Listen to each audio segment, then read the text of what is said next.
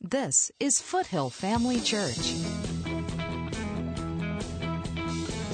with Mike Webb. Building strong, spirit-filled lives through God's Word. We've been teaching for the last several weeks on authority, literally spiritual dominion. And we want to go a little bit further with it this morning. And we want to start with scripture that we've been looking at each week, kind of a text scripture that we've been using. In Genesis chapter 1 and verse 26, at the creation, God said, "Let us make man in our own image, after our likeness." Image and likeness must be two different things. "And let them have dominion over the fish of the sea, and over the fowl of the air, and over the cattle, and over all the earth, and over every creeping thing that creepeth upon the earth." Now we've referred to this before, but maybe it'd be worth saying it again, mentioning it again. In Psalm 8, the Bible tells us that the angels, at this point in time when God was identified his plan to create man and to give man dominion, the angels said, "Who is man, or what is man, that thou art mindful of him? That thou createst him a little lower than yourself." King James says a little lower than the angels, but that word angels is the word Elohim, which is used for God. It's the same word that's translated God here in Genesis 1:26. "You have made him a little lower than yourself." God made man as close to himself as he could. Now, I don't know exactly what that means, but God made man as close to himself as he could. Not in the class of angels, but above the class of angels. The Bible says that at the end, after God sets up his kingdom here on the earth in the millennium, and takes care of the devil once and for all and so forth, the Bible says that man will judge the angels. Well, man can't be lower than the angels if he's going to be in position to judge them. So the angel says, "What is man that thou art mindful of him, that thou hast made him a little lower than yourself?" Literally, a little lower than Elohim, the three in one. "You have crowned him with glory and honor and loving kindness. You've put all the works of your hands under his authority," or under his dominion. Folks, I want you to understand that God's plan from the beginning was for man to rule the earth. Now, that doesn't mean rule over each other. Don't think naturally about this. Dominion, God's plan of dominion perverted is man ruling over one group of people, ruling over another. God's plan was to rule over the earth, his creation, in peace. But man messed that up. When Adam fell, the Bible says, sin entered the world and death by sin. Romans 5:12 tells us. Adam's one offense changed everything. His fallen state then turned his dominion over to Satan. 2 Corinthians 4:4 now says that Satan is the god of this world. Now, it does not mean the god of creation. It doesn't mean that Satan is the god of creation. And it doesn't even mean that Satan controls everything here on the earth. For even the Old Testament said, men living under the old covenant. David said, "The earth is the Lord's and the fullness thereof." The Holy Spirit inspired him to say that the earth still belongs to God and everything in it is his. Well, then what is Satan the god of then? He's the god of the age. He's the god of the age of man. But even under the old covenant, we see time and time again where God instructed someone, where someone operating under just Old Testament principles of obedience, where they did miraculous things to supersede, even in some cases, the laws of nature, to overcome Satan's work against the people of God. Time and time and time again, God used man when man stepped into a place where God could credit to him righteousness. That wasn't available to them in reality until Jesus came to the cross and died, or came to the earth and died on the cross. But even under the old covenant, when they had just a promise of righteousness, whenever man would operate in obedience to God's word, then he was delivered an element or a measure of dominion that overcame the works of the devil. In many cases, in every case over their own lives, but in many cases over the lives of others that loved God as well. But that's what Jesus came to bring back to us.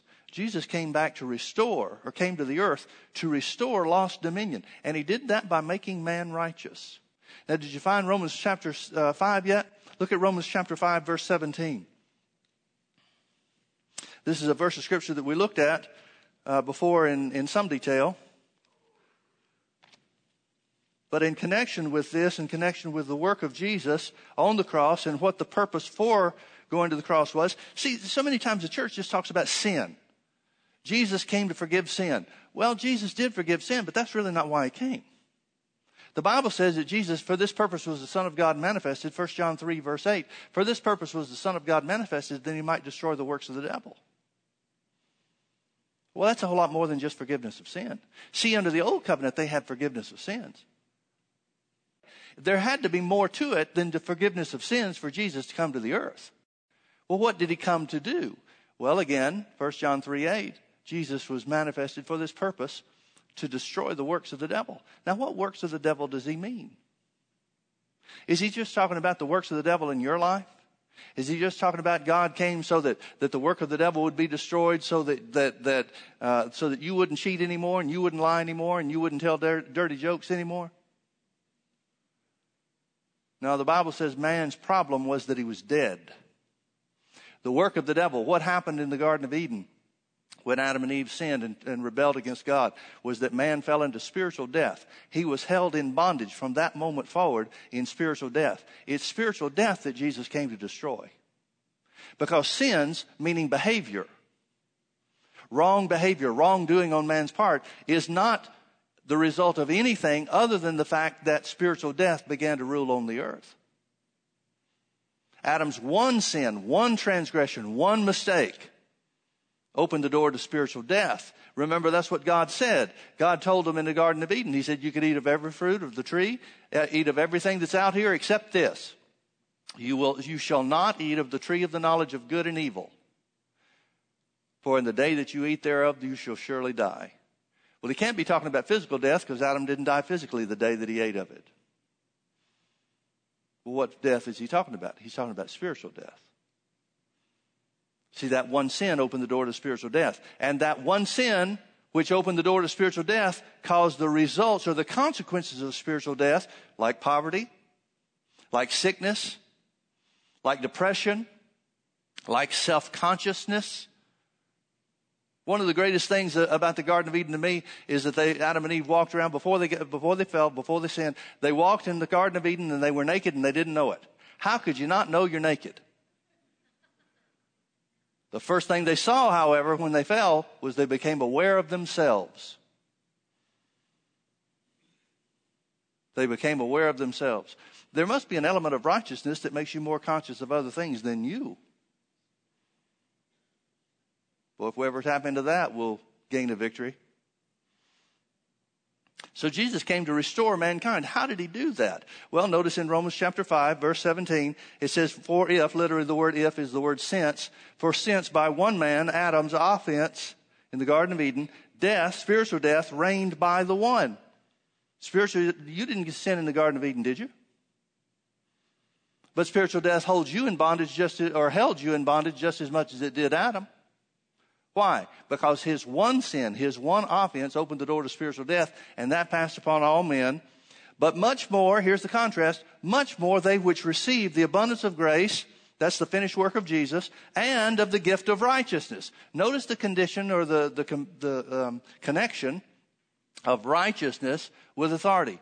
Much more they which receive the abundance of grace and the gift of righteousness shall reign as kings by one Jesus Christ. Shall reign by one. The Amplified said, shall reign in life as kings by one Jesus Christ. What's Jesus doing? He's coming back to the earth to restore man's righteousness and his dominion. Join Mike Webb and Foothill Family Church every Sunday night at 6 p.m. for our weekly Healing School. Healing School is for those who are in need of being healed from sickness in their body, as well as those who want to strengthen their faith in the area of healing. Now, whatever you or me or somebody else might think of why Jesus healed the sick, Matthew 8:17 tells us why he healed everybody that was sick. Jesus healed all that were sick, that it might be fulfilled, which was spoken by Isaiah the prophet, saying, himself took our infirmities and bare our sicknesses. You're looking in the future for something to happen. You need to turn around and look behind you, and what the Bible says has already happened.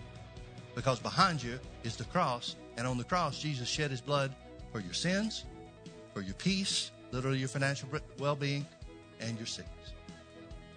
Foothill Family Church is in Orange County at the corner of Bake Parkway and Lake Forest Drive, just minutes off the 5 freeway. To learn more about how you and your family can connect with Foothill Family Church, simply log on to mikeweb.tv. Foothill Family Church, building strong, Spirit-filled lives through God's Word. Now, did you find Ephesians 1? I told you to turn there, didn't I? Okay, Ephesians chapter 1. Let me start reading what Paul said he prayed for the church. I'll start in verse 15. He said, "Wherefore I also, after I heard of your faith in the Lord Jesus," that means they're saved, "and love unto all the saints, I cease not to give thanks for you, making mention of you in my prayers." Now, when he says, "I cease not to give thanks for you," that means he's praying for them all the time. Well, what are you praying for them all the time about, Paul? Verse 17, "That the God of our Lord Jesus Christ, the Father of glory, may give unto you the spirit of wisdom and revelation in the knowledge of him." Notice he does not pray that God would give them power or strength.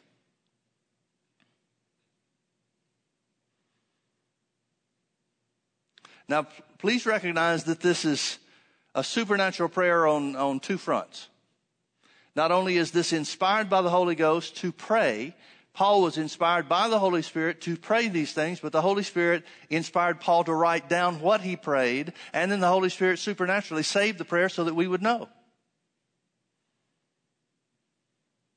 Recognize the supernatural aspect, the God-originated aspect of this prayer. In other words, here's what Paul, let me say it this way. Here's what God wants you to pray.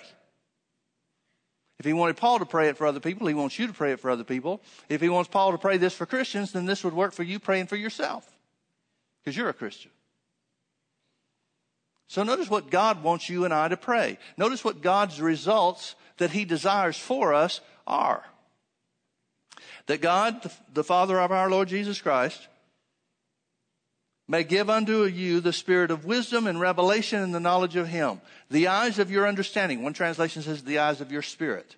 I think that's a good translation in this case. The eyes of your spirit or your spiritual understanding being enlightened or opened, that you may know what is the hope of his calling, and what the riches of the glory of his inheritance in the saints, and what is the exceeding greatness of his power that works in us who believe, according to the working of his mighty power. Please notice he's not praying for strength. He's not praying for power. Now, if the Holy Ghost is going to try to get Paul to pray something for somebody, that implies that God wants this for them. This is the result God wants for the other people, right? Now, why wouldn't God say, "Paul, pray for them that I'd give them strength"? Why doesn't God say, "Paul, pray for the church, pray for these Christians, pray for these people that you've gotten saved in these cities you've been to. Pray for these Christians that are left behind, that they would have strength so that they could overcome the devil"? That would seem like a good prayer, wouldn't it?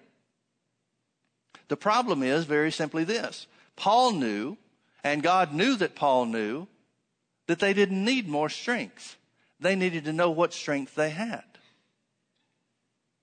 Everything about Paul's prayer is that you would know, that you would come to understand, that you would realize who you are in Christ. Not that you'd get something more than you have, but that your eyes would be open to what you do have. Folks, please understand, God is directing Paul over and over and over again with every church that he prays for to pray that they would have knowledge of what God has already done for them through the work and the sacrifice of Jesus, not that they'd have something they don't have. Why? Because Paul understood, and Paul wrote to the church, that because we're saved, we're complete in him. One translation said, filled up to the full.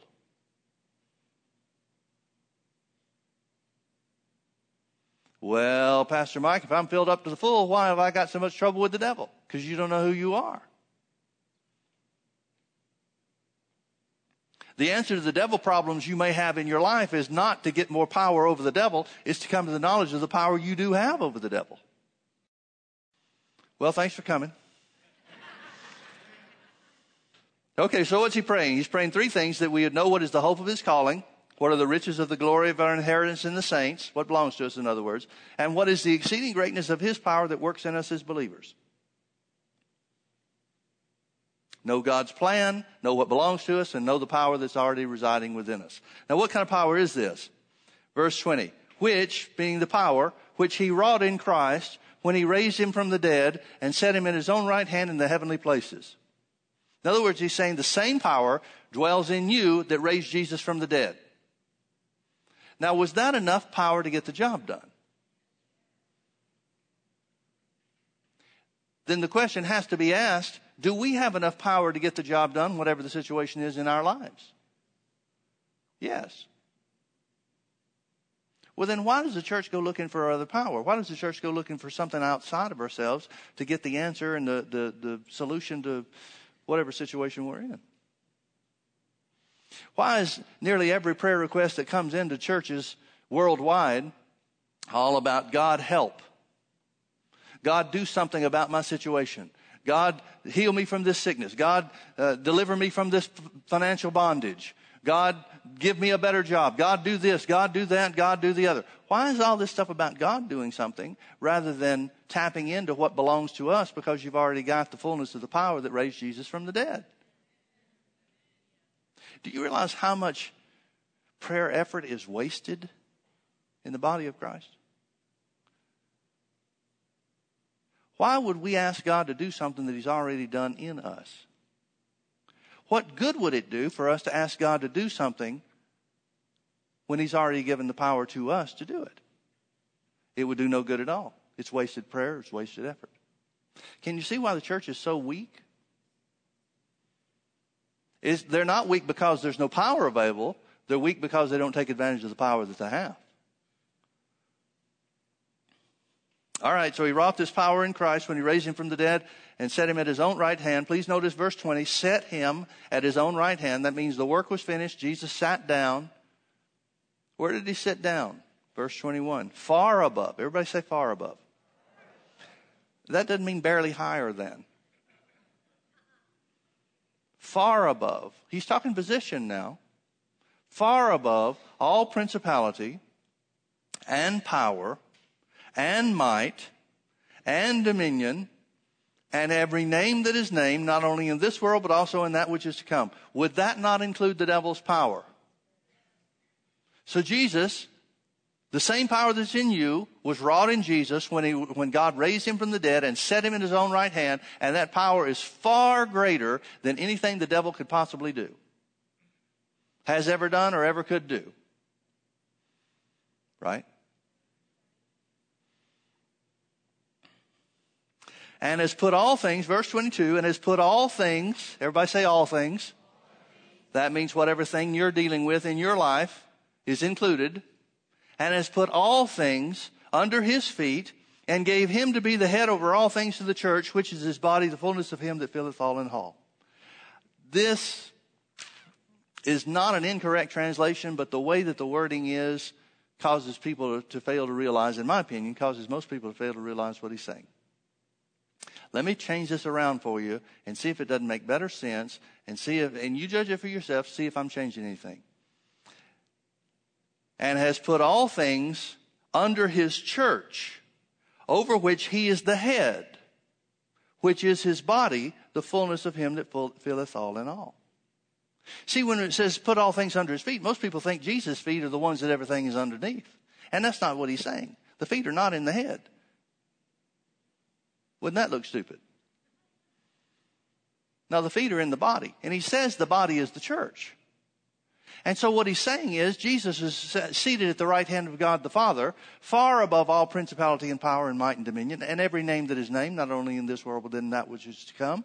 And God has put all things under His church, the body.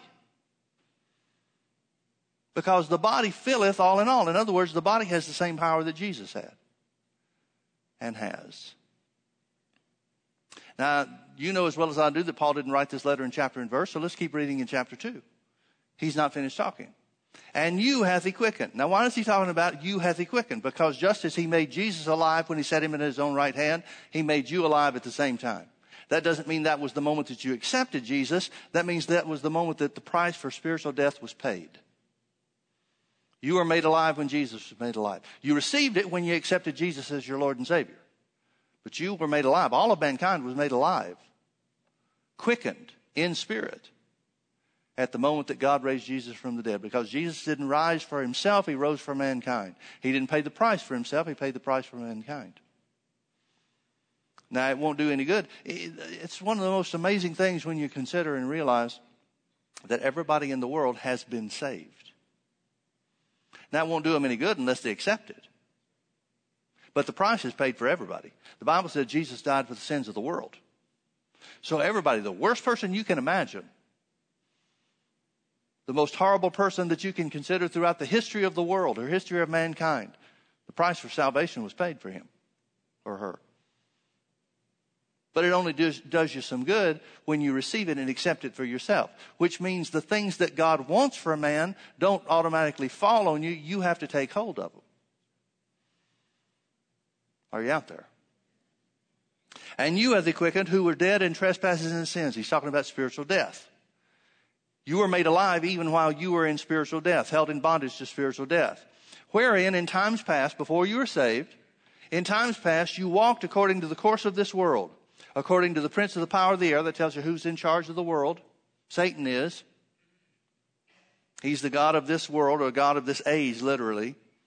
You walked according to the prince of the power of the air, the spirit that now worketh in the children of disobedience, those who are still unsaved. Not you anymore, but those who are unsaved. Among whom we all had our conversation in times past. In other words, we all started at the same place. All of us were born out of spiritual death into eternal life by making Jesus the Lord of our lives. Among whom we also had our conversation in times past in the lust of the flesh, fulfilling the desires of the flesh and of the mind, and were by nature, that means spiritual death, the nature of spiritual death, the children of wrath, even as others.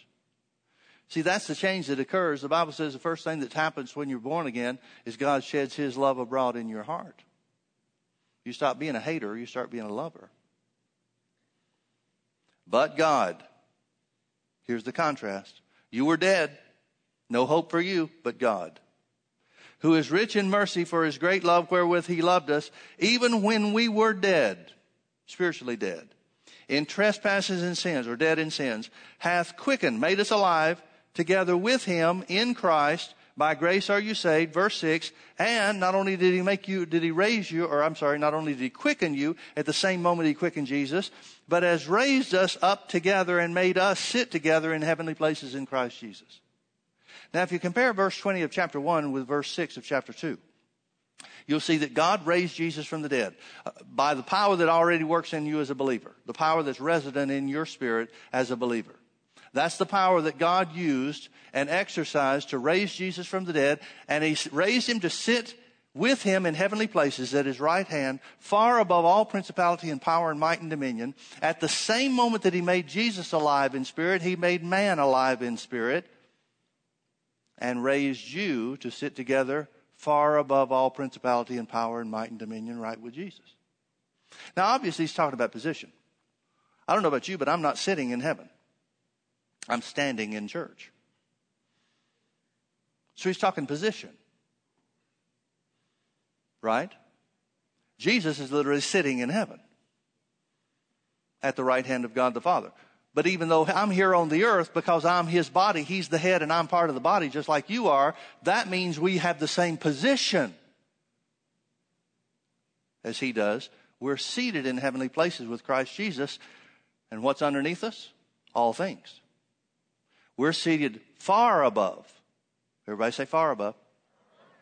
Far above all principality and power and might and dominion, and every name that is named, not only in this world, but in that which is to come.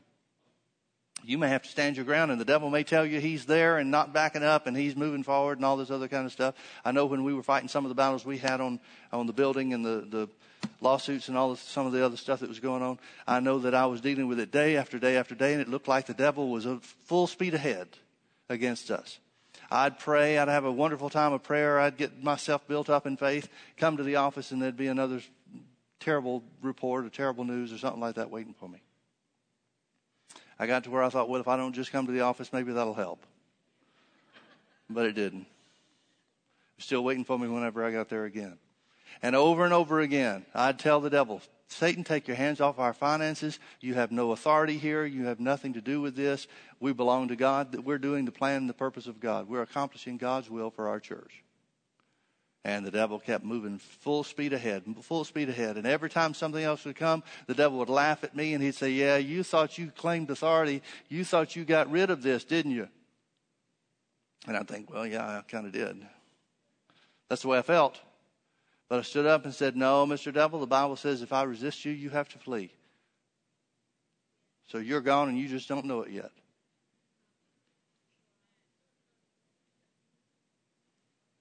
Took a while. But you know what happens, folks? A lot of times the devil's had to turn loose of things, and some things just take time to grow. It's kind of like planting a garden. What if you planted a garden and you found you had gophers in your garden? Well, you got two things going on. You've got the hindrance that the gophers are causing to the growth of whatever you planted in your garden, but then you got the problem of the gophers themselves. If you killed the gophers, you still got to wait for the garden to grow. But it doesn't mean you still have gophers. Kill your gophers.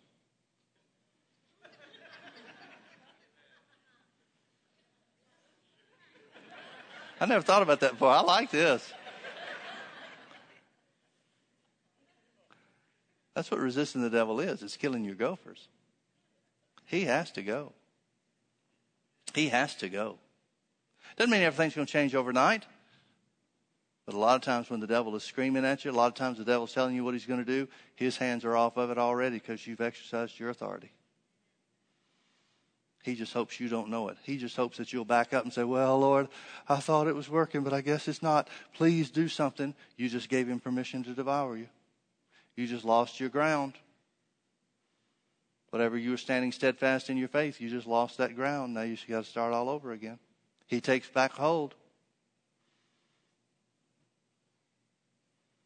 Are you out there? No wonder Jesus said to the disciples, the 70, behold, I give you authority to tread on serpents and scorpions and over all the power of the enemy, and nothing shall by any means hurt you. You think we have less than the 70 had? Those were unsaved men, folks. No, we've got more. We've got more. Resist the devil and he shall flee from you. He'll run from you as in terror.